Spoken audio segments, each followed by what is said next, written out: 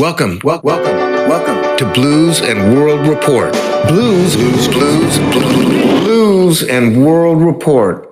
I'll be interviewing all different kinds of artists whose work has been inspired and influenced by blues music. I hear so much talk about keeping the blues alive. Keeping the blues alive? No. I'm thinking the blues keeps us alive. Still be careful how you vote on every election day. And of course, we're going to get down to the real nitty-gritty with the greatest blues artists on the planet.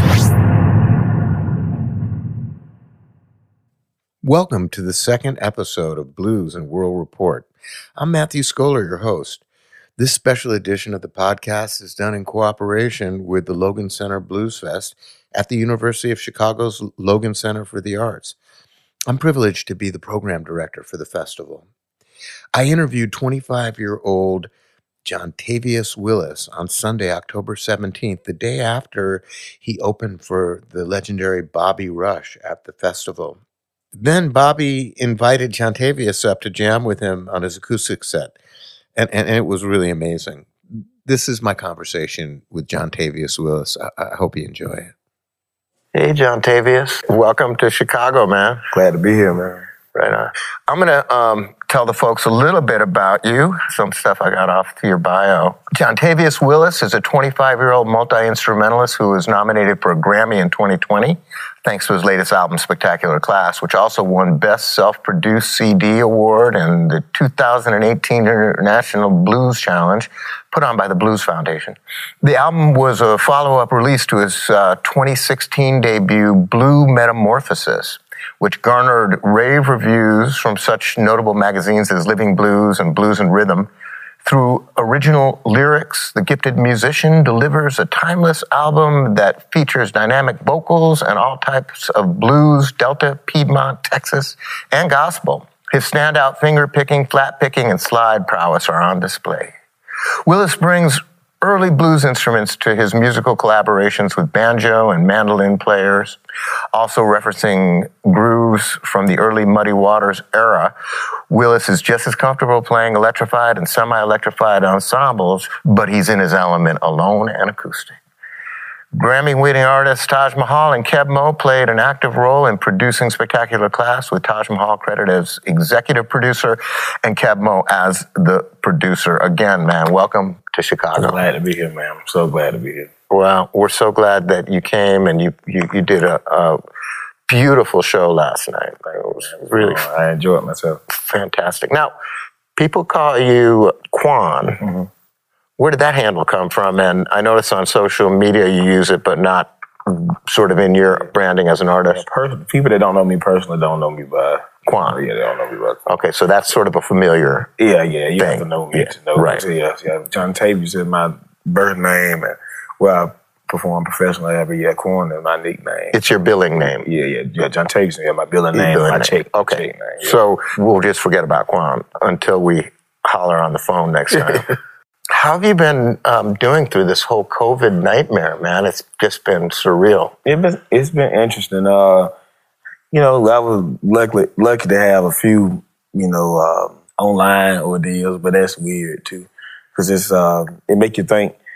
I was talking to my friend Jerron Paxton, and he was saying, if you think about how a lot of the recordings that we listen to, these folks in the new settings, they're in front of people they don't know, in front of new technology with no audience. So the song that we're listening to aren't the song that they were playing at home, because that was in front of a live audience. So we sitting in front of a camera and no interaction from people. You can't hear them, it's just like, it's different. So no energy exchange. Yeah. And then I feel like, well, at least I know I need it. I feed off of it. So it's been kind of different, playing to computers instead of playing to the audience. Now, was it interactive performance in terms of you had a Zoom thing going on, or were you recording it and then? I had a few. I had some that were pre-recorded. I had to record an hour just straight playing in front of just me, just got the song and talking a little bit about the song, but not much. And then I had some that was Zoom, but even then, I guess sometimes you can only just see, they have so you can just see yourself.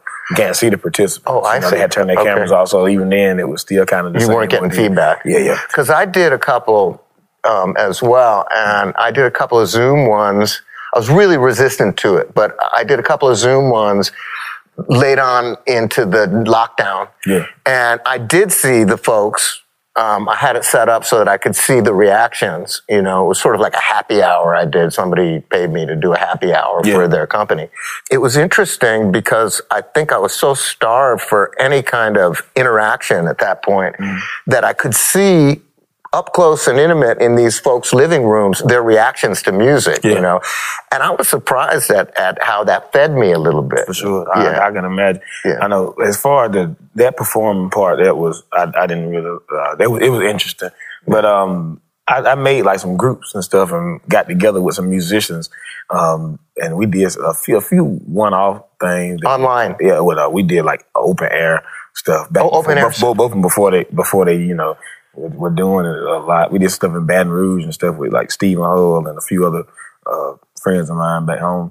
But it's been interesting, and mostly I've been shedding, so that's been kind of the most rewarding part of it. Well, that's great. When he says shedding, he means he was doing a lot of practicing, and that's awesome, and that takes a lot of discipline because.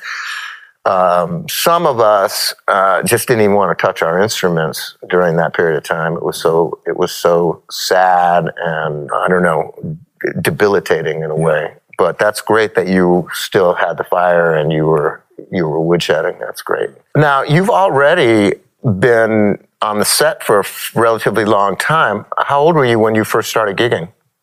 16. Yeah, I started playing a bit. I started playing initially when I was 14, but my first, and I was playing at church.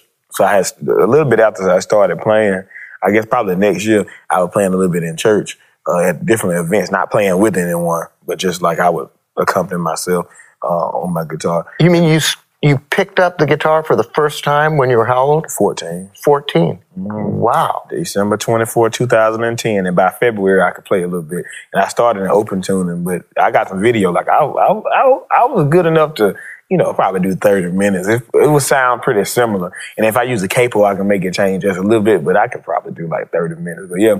And that's fast. Yeah. I mean, it was good. My dad recorded all of it. I got to send it. I'll probably post it on social media one day. You took to it really quickly. Wow. So you were 14 and your first album came out in 2016. Mm-hmm. What year were you 14? 2010. So 6 years after you first picked up your instrument, you got a CD out. Mm-hmm. And it's a good CD too, a really good CD. Oh, I appreciate it. Wow. That's pretty amazing, man. So why don't you tell us where you were born and raised? I was born in LaGrange, Georgia. Have to shout out LaGrange. You know Mabel Hillary, the singer that was, if you ever listen to that folk fest that was Sunnyland Slim was in it, and Muddy Waters, and they were all sitting right there. She was the only lady that was there singing with them. Anyway, she also born in LaGrange. So we got like one blues singer from there. And I was raised in Greenville, Georgia, a little small town on the outside of LaGrange. The North American Folk Festival footage? Yeah. Is that what you're talking about? Yeah. So you were born in Greenville? In like LaGrange. Yeah, Greenville don't have a hospital. Yeah, LaGrange. In LaGrange. Okay. Yeah, Greenville was small, like 900 people. Yeah. But that's where all my family are. They've been there since like 1870 something. Wow. And so you're still, where are you living now? I live in Noonan, Georgia now. How far is that from LaGrange? 30 minutes. So you're in the same... Yeah, I'm still in the same. It's just same general region. Yeah. Were your parents big musical influences on you, and how did you get into blues? Well, my dad played records around the house. He got an extensive collection, and he always converting records to making them digital. And I remember I had to be probably preteen at the time, and I would listen to all the stuff that he was putting on, digitizing. He had. Johnny Cash, Bob Marley, Hank Williams, Tracy Chapman, the Eagles, and he had everything. Like he like all kinds of Muddy Waters, and it was a vast array of music.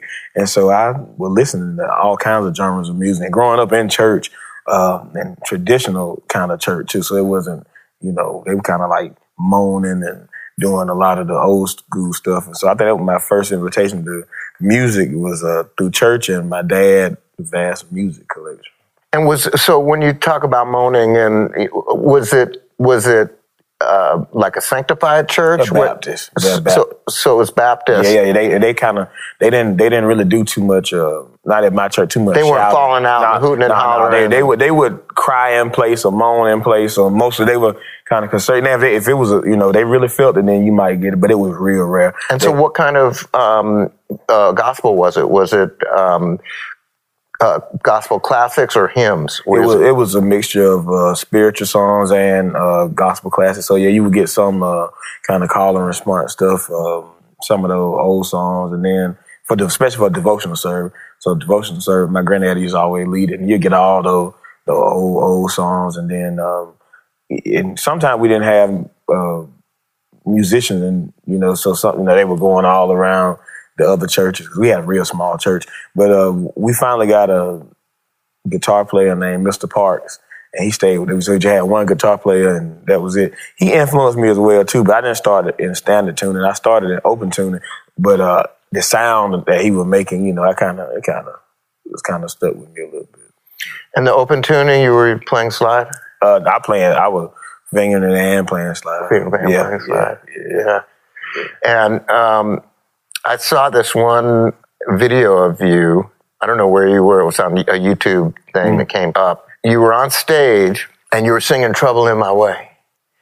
And there was people in the audience that were like a choir, and they were singing back at you. Yeah. They were doing the "Trouble in My Way." That just did. That was last this month in Delta State University. What? Yeah. So you had some singers out there. Oh yeah, the choir was on the same bill, and I think they were the local choir, but they had performed at the festival too. And so when they got done, they were sitting in the audience, and so when I was singing, they just came right on and they started just pick right back up. Yeah. Well, if you feel it, man, give us a little taste of it.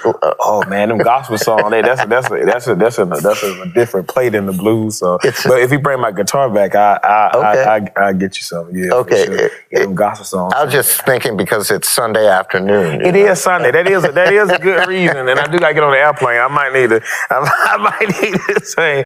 So your dad had a really eclectic taste in music, and you got to hear him digitizing all of it. So you were listening to everything that he was putting onto CDs or onto a disc or drive or whatever. And so the music that really jumped out at you was blues? Is that what I'm hearing? Yeah. Well, I think I had little moments where a lot of stuff. I loved like R&B and the old school R&B for a while. Well, really, I fell in love with a lot of stuff at times. But I think what I seen myself doing and what I really enjoyed was blues. I mean, my dad had like 2.5 terabytes of music. He got so much stuff. We'd never barely listen to all this stuff. Right. But I was on YouTube. And then when they had just started putting stuff on YouTube, because like now you can find everything on there. But they had it was Muddy Waters playing in front of a black audience. They're like toward the latter part of his career. Mm-hmm. And man, he was singing 19 years old, and he got to the end like, she's 19 years old, she got way like a baby child. Nothing I can do to please her, but yeah.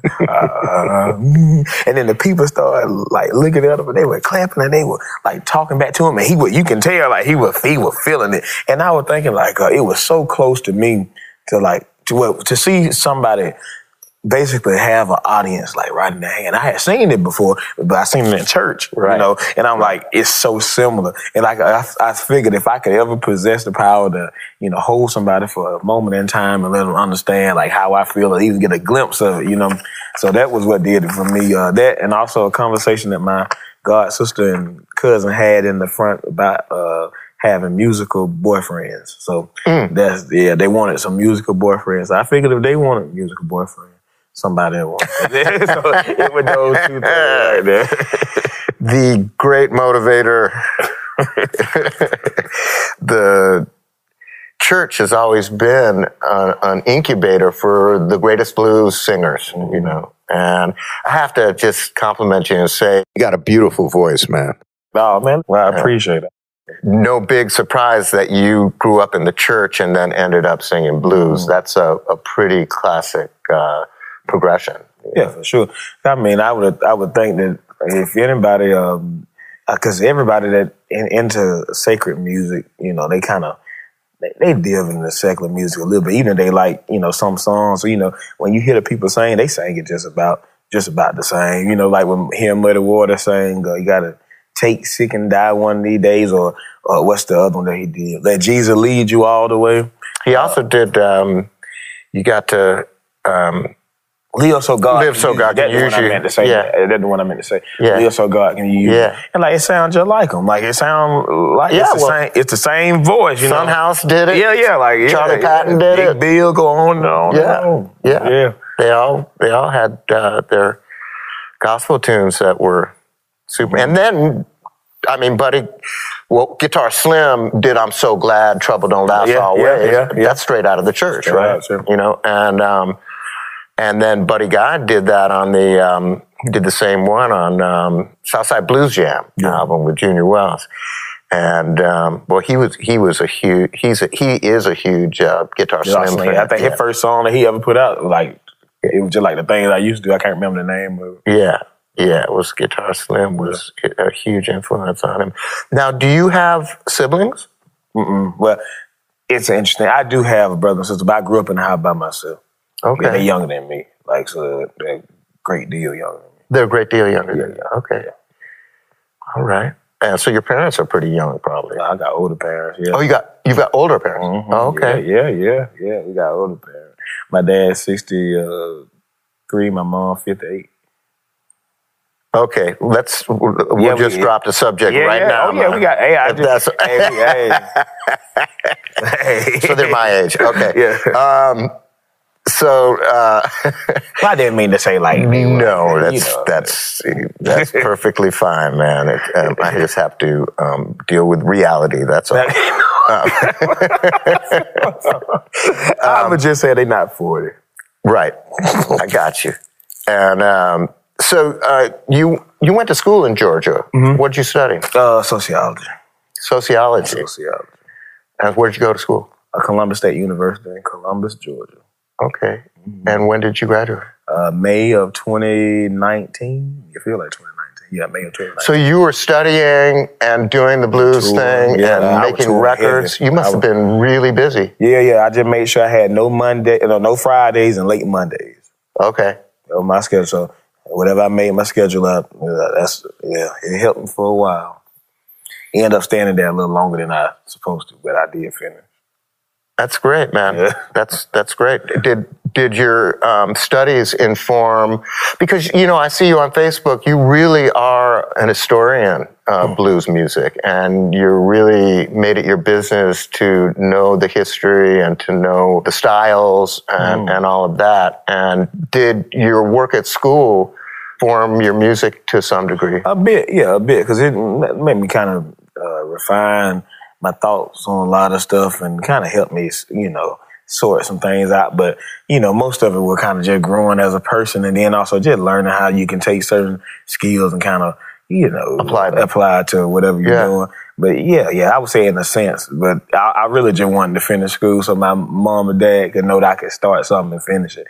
So I did it mostly for them. But even though I did it for myself too, but I had been, I've been living by myself ever since I left high school. So I stayed ever since I've been doing music and figuring out a way to make it work for me. So they were just happy that I was doing something, but they didn't want the music to take me away from my studies. So, but it has helped. It helped for sure. Well, your first instrument was the guitar, piano, trombone, but guitar was the first thing that I actually stuck with. That you stuck with. Yeah. So when did you first pick up a musical instrument? I third grade, I believe. I took piano lesson, and my piano teacher passed away. Well, I could do a little bit, and read and kind of, but then it got away from me, and I wasn't really into it. More like a task.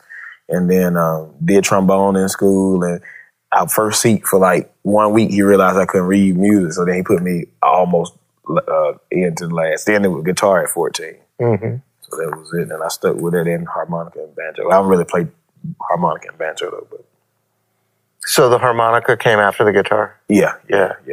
Nice. And so in your bio, it states that you played Delta, Piedmont, and Texas styles. So from the Delta, who are your main influences? Oh, man.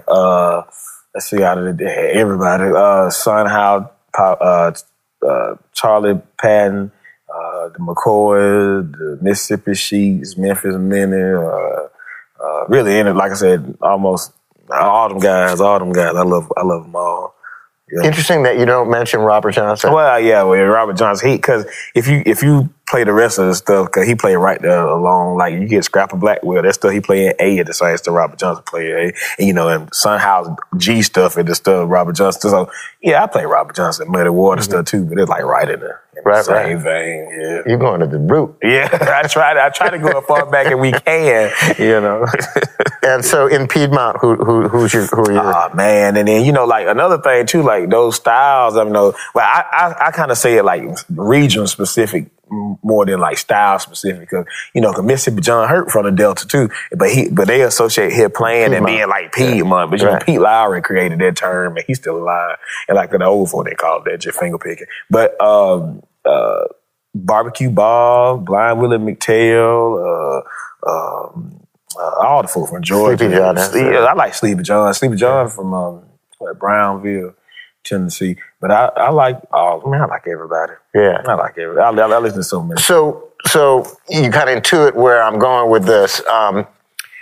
The regional styles are, fairly clearly delineated. But like you said, guys from the Delta were songsters like the Piedmont guys were, and they say Robert Johnson, they like to say he sold his soul to the devil, but those of us who don't, believe that it was some sort of, supernatural entity that tapped him on the shoulder, kicked him in the butt, often I've heard them say he went to different regions and put all that stuff together and came up with a sound that was quite different from the people that were doing straight ahead Delta blues. For sure. And so I kind of hear that in your playing. Do you sort of let it all just come out and mix together? Well, What's your process? I think a lot of it got to do, and I think about it late, like the difference between Son House preaching blues and Robert Johnson preaching blues. Son House is an older man. The style of preaching that he was used to was an older style of preaching, and more slow, and it was his style. And Robert Johnson was a younger man, and his style of preaching that he would probably listen to a Church of God in Christ, because it was newly formed and was not that new, but it was rapid. So, and it was faster and upbeat, whatever. So I think kind of when I be playing, a lot of the stuff that I cut in with the beats and stuff, or the timing, is not necessarily traditional blues time, and if I just stop playing or something. Yeah, so I guess I draw some inspiration from just where I'm from and the stuff I heard, and growing up, not just solely blues stuff too. So I don't know. I just try to do what I like and hope it feels good to me and everybody else.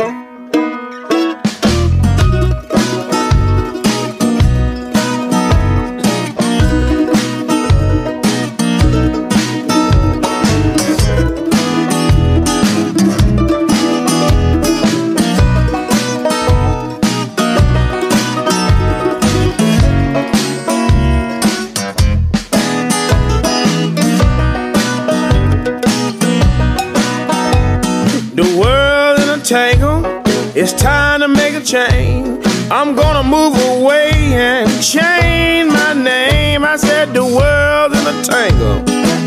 What's going on? I'm going to a foreign land, make it my home. You can be having a good day, as jolly as you can be. I bet you'll get the blues when you turn on the TV, 'cause the world's in a tangle. Oh, what's going on? I'm going to a foreign land and make it my home. Let me hear that mandolin a while.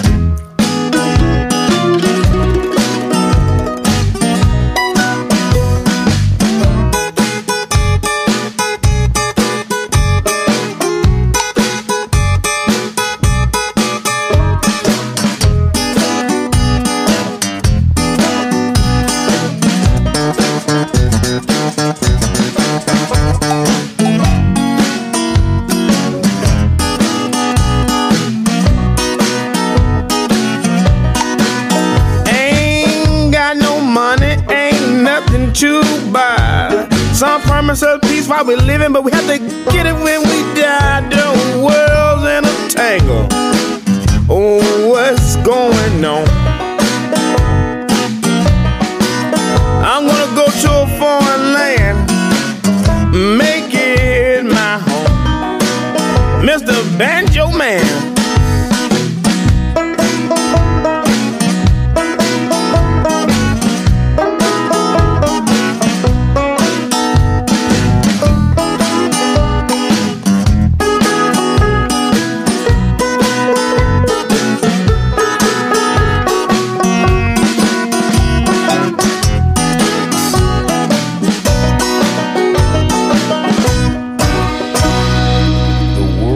In a tangle. Yes, indeed. That's Jontavius Willis off of his album Spectacular Class, which was released in 2019, produced by Keb Mo and executive produced by the legendary Taj Mahal. You mentioned Jerron Paxson. My boy. There's a vibe that is similar in your guys' approach to music. Oh, yeah, I love Jerron. I wouldn't call him an influence so much, but I would say that he did teach me how to play. People teach me songs. They don't really teach me like a style and stuff. Right. But he really got my interest back into banjo. He was in and got my, because I was already using my 3 fingers. He was like, you already playing like that. So he taught me a few chords, the St. Louis Blues. And I figured it out on the banjo, and so he really got me. That's my boy. He's amazing. Yeah, I mean, he play everything. Is there anything he doesn't play? Yeah. It's like, wow. Yeah, he's amazing. Yeah, and so you had a great moment on stage last night, jamming with Bobby Rush. Man, that was great. I had fun. That was deep. I had fun. So the thing that I noticed was how you were, he actually changed tunes in like mid progression and went from a slow blues into a jump, like a juke kind of thing. Mm-hmm. And you were on him so tight. Well, I would prepare to pay attention to him, because that one thing I learned when we were playing with some of the elders. You got to pay attention to him. Now I play mostly solo, but I spent a lot of time one-on-one with folks. Like I said last night, my friend Mr. Gilt, I always mention him because he's such a great person. He was a 99-year-old guy that lived in Alabama. And man, he had, and some people say bad timing, but it ain't bad timing. He just had his own time. And if you could play with him, because he was in time, you just had to know, like, and just look at his foot or just look at his motion and gestures, and that's all I'm worried about. Because in the moment when I'm behind you. Like, I'm here to serve you, because most of the time I'm just playing by myself. So whenever I get a time to just to play behind somebody, I'm just going to stay right there. And it was fun. That's an incredible school. And we used to call those country changes. Yeah. And you obviously have, big ears, and it's a matter of being present and concentrating, but to come up playing with guys that had eccentric, chord changes and rhythms and stuff is just an amazing school. It teaches you to really listen, and I saw it last night. I was like, it was beautiful. I appreciate it. It was fun. Really, yeah. And what struck me also was that Bobby started telling stories and using harmonica as sound effects devices. He'd do body percussion for sure. and hand jive, and use the harmonica, as a sound effects device when he was as early as grade school. And he talks about it in his book. He was performing for his fellow students, doing all of that stuff. And you did the same thing in your show last night, with the harmonica. And, often there's a train involved. Yeah, you got to have a train. Yeah, in the stories. He had one where a dog beat the train in a race. And he's doing the dog and the train all at the same time. It's hilarious, and it's quite amazing. And this also illustrates how vocal, an instrument it is. You were actually imitating a voice last night, talking. And where did you first hear the harp used like that? And in general, who has influenced you as a harp player? Yeah, I don't call myself a harmonica player at all. So, but that's one thing. But second, I would probably say if I had to say who were my favorite harmonica player, Sonny Boy #1. I love Sonny Boy #1. John Lee Williams. John Lee Williams is so good.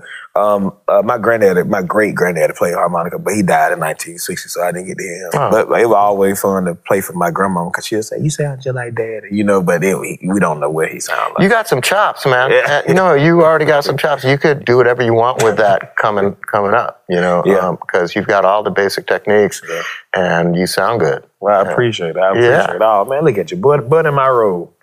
Hey, just telling the truth, man. And so the album that you did in 2016, that one came out, you were 20 years old? I don't even know. Let's see, 2016, 5 years ago. Yeah. I think I might have been 19 when we recorded it, and then 20 when it came out, yeah. So you had this tune called Ancestors Blues that you talk about the world being in a bad condition. What are your biggest concerns regarding the condition of the world right now? Oh, man, I don't. It just, I guess it's just like repetitive. We say the same thing, like people need more love, more real love, not like, you that fake hug and then you go back and talk about somebody. It's like genuine love is missing in like almost every facet of life too, not just, it's the world, but, like family, politics, church, everywhere. Genuine love. And that's a rural area that you come from. So there's a lot of agriculture. And genuine love. What's that? I said, and genuine love. And genuine love. Yeah. And so, are there a lot of farms in that area? Yeah, my granddaddy got like 25 acres of them, and he don't use it too much. My uncle got some hardwoods on it now, but my granddaddy used to raise corn and collard greens and whatever you had. We used to go outside and just get it. They come in, we silk the corn and do the peas or whatever. I ain't never get into the green because my hand will break out, but You're allergic to the green? Well, yeah, I'm allergic to almost everything. Like, yeah. That reason just meat and potatoes is what I can just about eat. But anything with citrus and stuff kind of messed me up. But yeah, man, we used to go out there and it's country living. And my great grandmama stayed right by my grandmama. She 98. My granddad 84. My grandmama 79. And they stay right there on the same land. They been on the same land like 70, 80 years now. So does the environmental situation on the planet worry you at all? Or are you, I mean, I'm still worried about it because I still live. I live outside of there. But when I go there, it's a safe haven for like almost I don't really worry about much when I'm at home. Right. Because there's no crime. It's 900 some people and 400 some of them families. And they're still growing food? Yeah, it's still growing food. I mean, and it's good cooking, and I get to see everybody when I'm there. So, I mean, it's great. Now, a lot of people, when they say that, think about the South, they think about, hard time and stuff. But when I think of the South, it's just a little slice of heaven for me. That's great. Yeah. It's great to love your home. Yeah, man. Yeah. And in that same song, you sing, "The music is in your blood. That's the reason why nobody can tell you how to sing your blues." Oh, yeah. What did you mean by that? And why do you think you wrote it? I don't know, man. It come inspired. I can't remember what it made me inspired to write that one.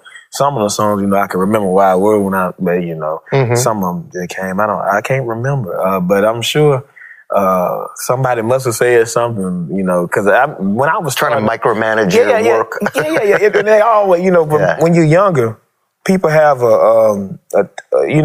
want to give you the best of what they think. Cause I think they think sometimes that when they were your age, they were all over the place. But, I hang around a lot of older people and like I take a lot of heed from them. And I try to think that I do, I may micromanage, I mismanage a lot of other stuff in my life, but I kind of try to have, a kind of clear cut what I want to do, how I want to do it. And I think I do, pretty good with it. So I think, people, I remember when I was playing and stuff, folks used to always, critique this and and I remember it was a video I was doing with one of my friends, J-Hop, and the guy, and it was back in 2016, and the guy said, he's not accompanying you at all good. You need to stop playing with him. And now he the best person to play with me, because we just kept playing and we kept growing, and we play in all the keys now. We do B, C, A, F, E flat, then that's how me and Steven did with the country blues too. But yeah, just like leave you alone and let you develop and let you work your art. Yeah, let me do my thing. But that's probably normally when I write a song, it's either they just come to me like that, or somebody say something that make me. It's that kind of self-possession and agency is really vital to allow your own voice and allow yourself as an artist to grow. And it's so great to see somebody protect that and know at a young age that, hey, this is what I'm doing. For sure. And so that's really, and I think that's a great lesson for younger players who are coming up under you, You have several friends your age and younger, I know, who are into the same music, and guys that you jam with and hang out with. But you also must have some friends who are your age who are not blues artists and aficionados. Sure. How do they respond to the old-timiness of your music when you write tunes like, I Got a Janky Woman? Yeah, they just laugh. They just laugh? Yeah, but well, I mean, a lot of folk back home, they country just like me. So, if they can't relate, they know somebody that can relate, so they're not too foreign from them. I remember we were about to go fishing one time, and I was singing Smokestack Lightning, and my homeboy took his phone out and started recording because he thought the funny thing ever, but he couldn't get the song out of his head for the rest of it. And that's the only blues song he knows is Smokestack Lightning, but he sang Smokestack Lightning. But he knows it now. Yeah. That's great. Your colleagues and buddies who are into the music, like I know you hang with Marquise Knox and Kingfish Ingram and Andrew Ali. What's that brotherhood like? Oh, it's great. I mean, I talk about music a lot, but outside of that, it's good to be around some younger black folks, and we can talk about we have a whole bunch of conversations we can have about just the music and talking about growing up, and it's good. It's a little safe haven. And everybody had their own run into some regional people. Like Marquis spent a lot to time with some. And Stephen Hull. Oh, too. Yeah, Stephen Hull. Gotta shout out my boy Stephen. Yeah. Man. So it's always great to have them around. It's just like, it ain't even extended family, it's family. Yes, Stephen come down to the house later on. I don't see Stephen about 3 months in a row. He gonna come spend some time with me later on this month. We can record a new record. How do you feel when you hear these blues pundits, white blues pundits, announce to the world that black folks have abandoned the blues? This is a lost art, that they're trying to keep the blues alive. I hear that all the time. Keeping the blues alive. What do you think when you hear that stuff? I have a journal with all of my thoughts in it, and how I would, if 20 ways that the conversation could go when I actually meet them, because I try to see if they have contact information. Because I like to talk to them, because a lot of people just don't know. Right. They don't. So, some of them you would say they kind of being bashful, or they really don't know. So then we figure out if they really don't know, and then we see how did it change, and then if it changed for the good, then they just didn't know. But if it never changed, then we know that, that it was just something that they were just trying to sell and package and, quote. Exactly. Yeah. Right. It's part of the strategy to, monetize and profit off of something. And I get a chance to meet some of those folks, probably. So that we'll see what happens. Well, I've heard you guys talk a lot about these issues. Yeah. And you've posted a lot of stuff. You've posted statements. I find it super encouraging and really important. And you guys are Southern gentlemen and are really polite, but you don't take no stuff from any of these folks. Yeah. And you, like they love to say these days, you speak truth to power. Yeah. I just applaud that, man. I appreciate it. It's very inspiring to see. I appreciate it. Yeah.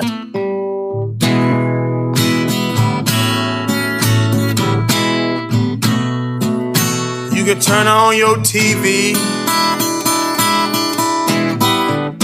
It don't matter if it's day or night.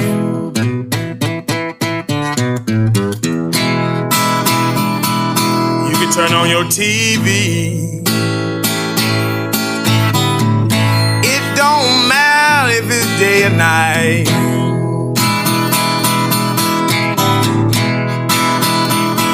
The world's in a sickening condition, and I'm expected to sit back and act like everything's alright.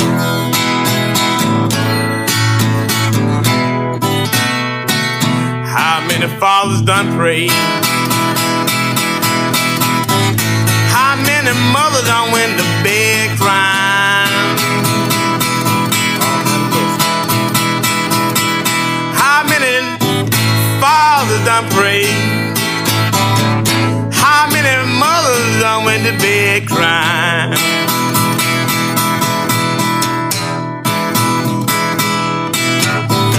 We ought to make the world a better place. Oh, we ought to die trying. People ask me why I sing them old blues songs.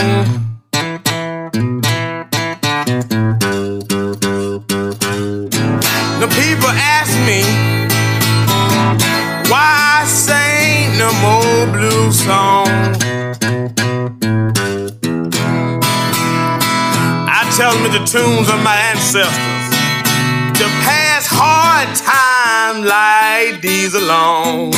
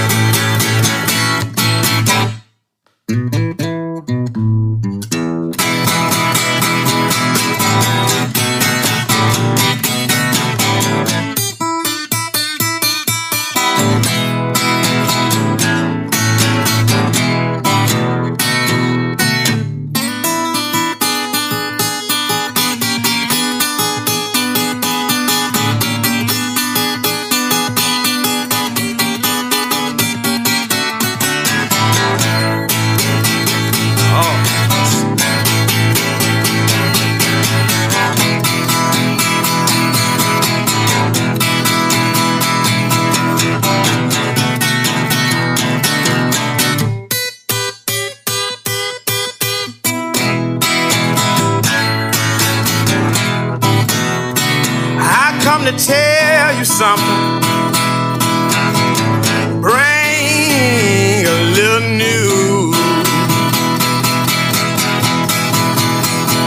I come to tell you something, bring you a little news. The music is in my blood. There's a reason nobody tell me how to sing my blues.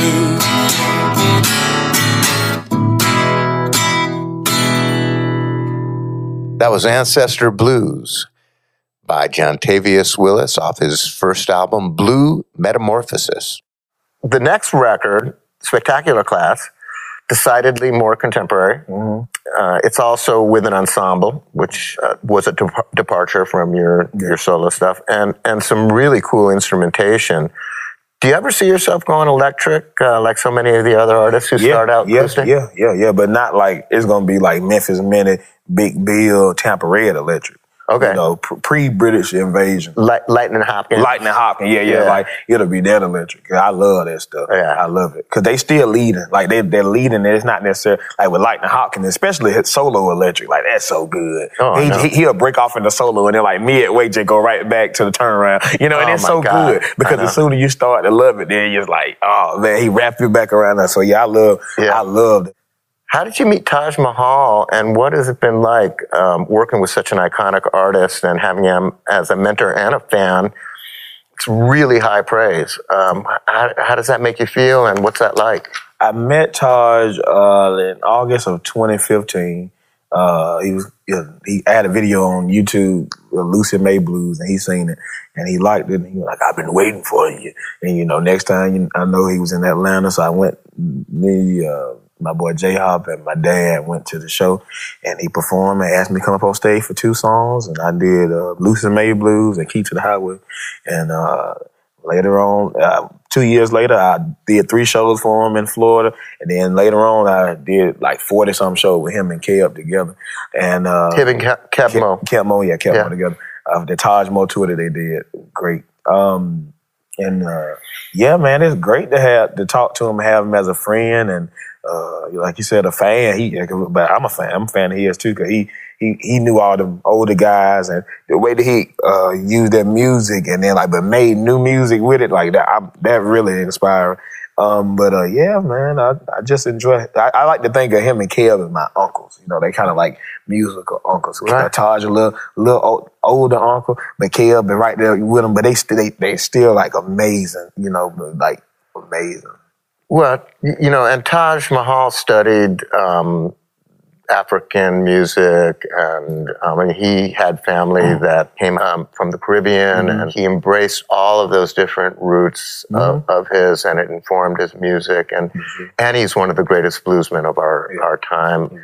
I'm a huge fan. I've been listening to him. I'm 59, and I've been listening to him since I was like 12, or 11. Yeah, and his voice.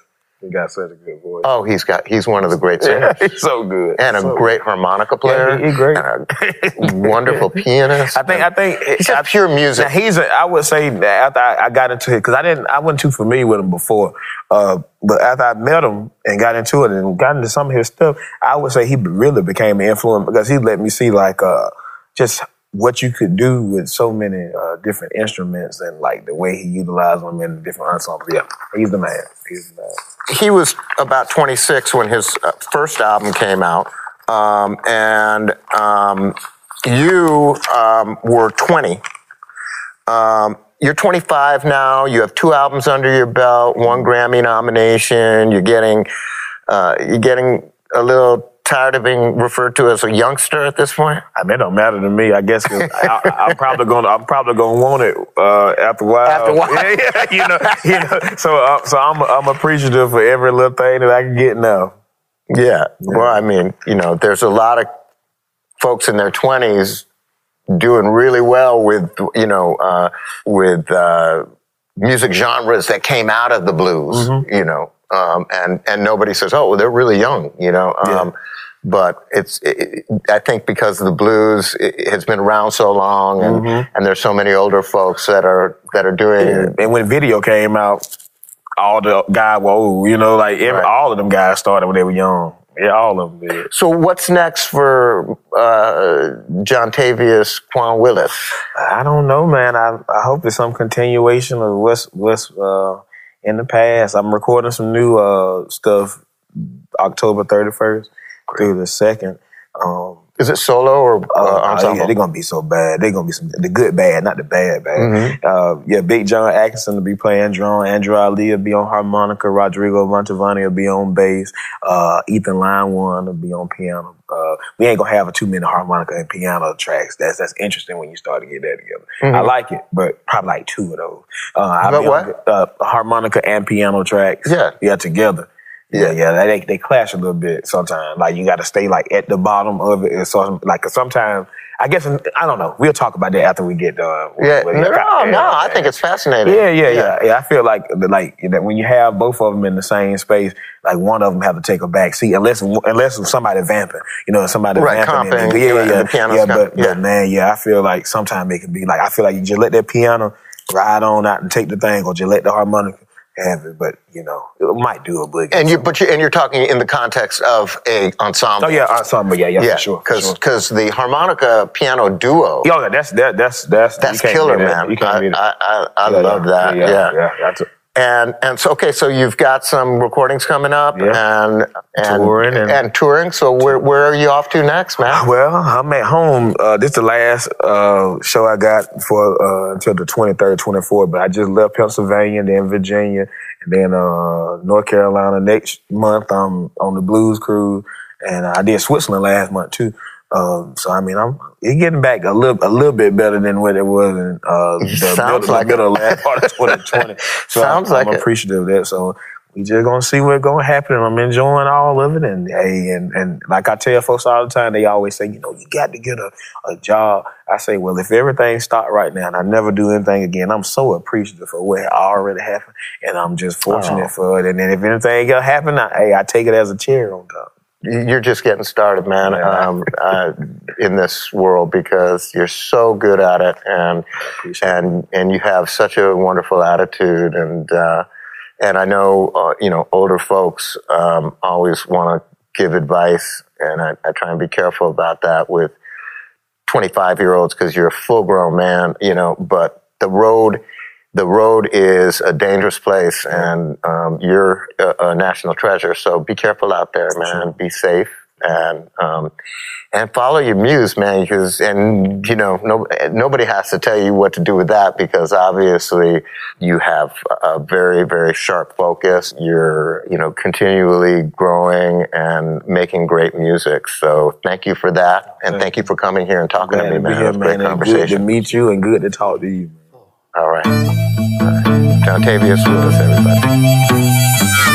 Well, that was Jontavius Willis, who I interviewed at the Logan Center Blues Fest last week. My name is Matthew Scholar. I hope you enjoyed this episode of Blues and World Report. I'll be broadcasting new episodes every 2 weeks, so look for my next podcast on November the 9th when I interview blues drummer extraordinaire Kenny Beady Eyes Smith. Blues and World Report is solely a listener-supported program. If you enjoyed the show and want the podcast to continue, please consider donating at bluesworldreport.com. That's BLUESWORLDREPORT.com. Once you get there, press that donation link and do what you can for us. We sure appreciate it. We'd like to thank you for tuning in once again, and we'll see you in a couple weeks. And remember to always believe your eyes.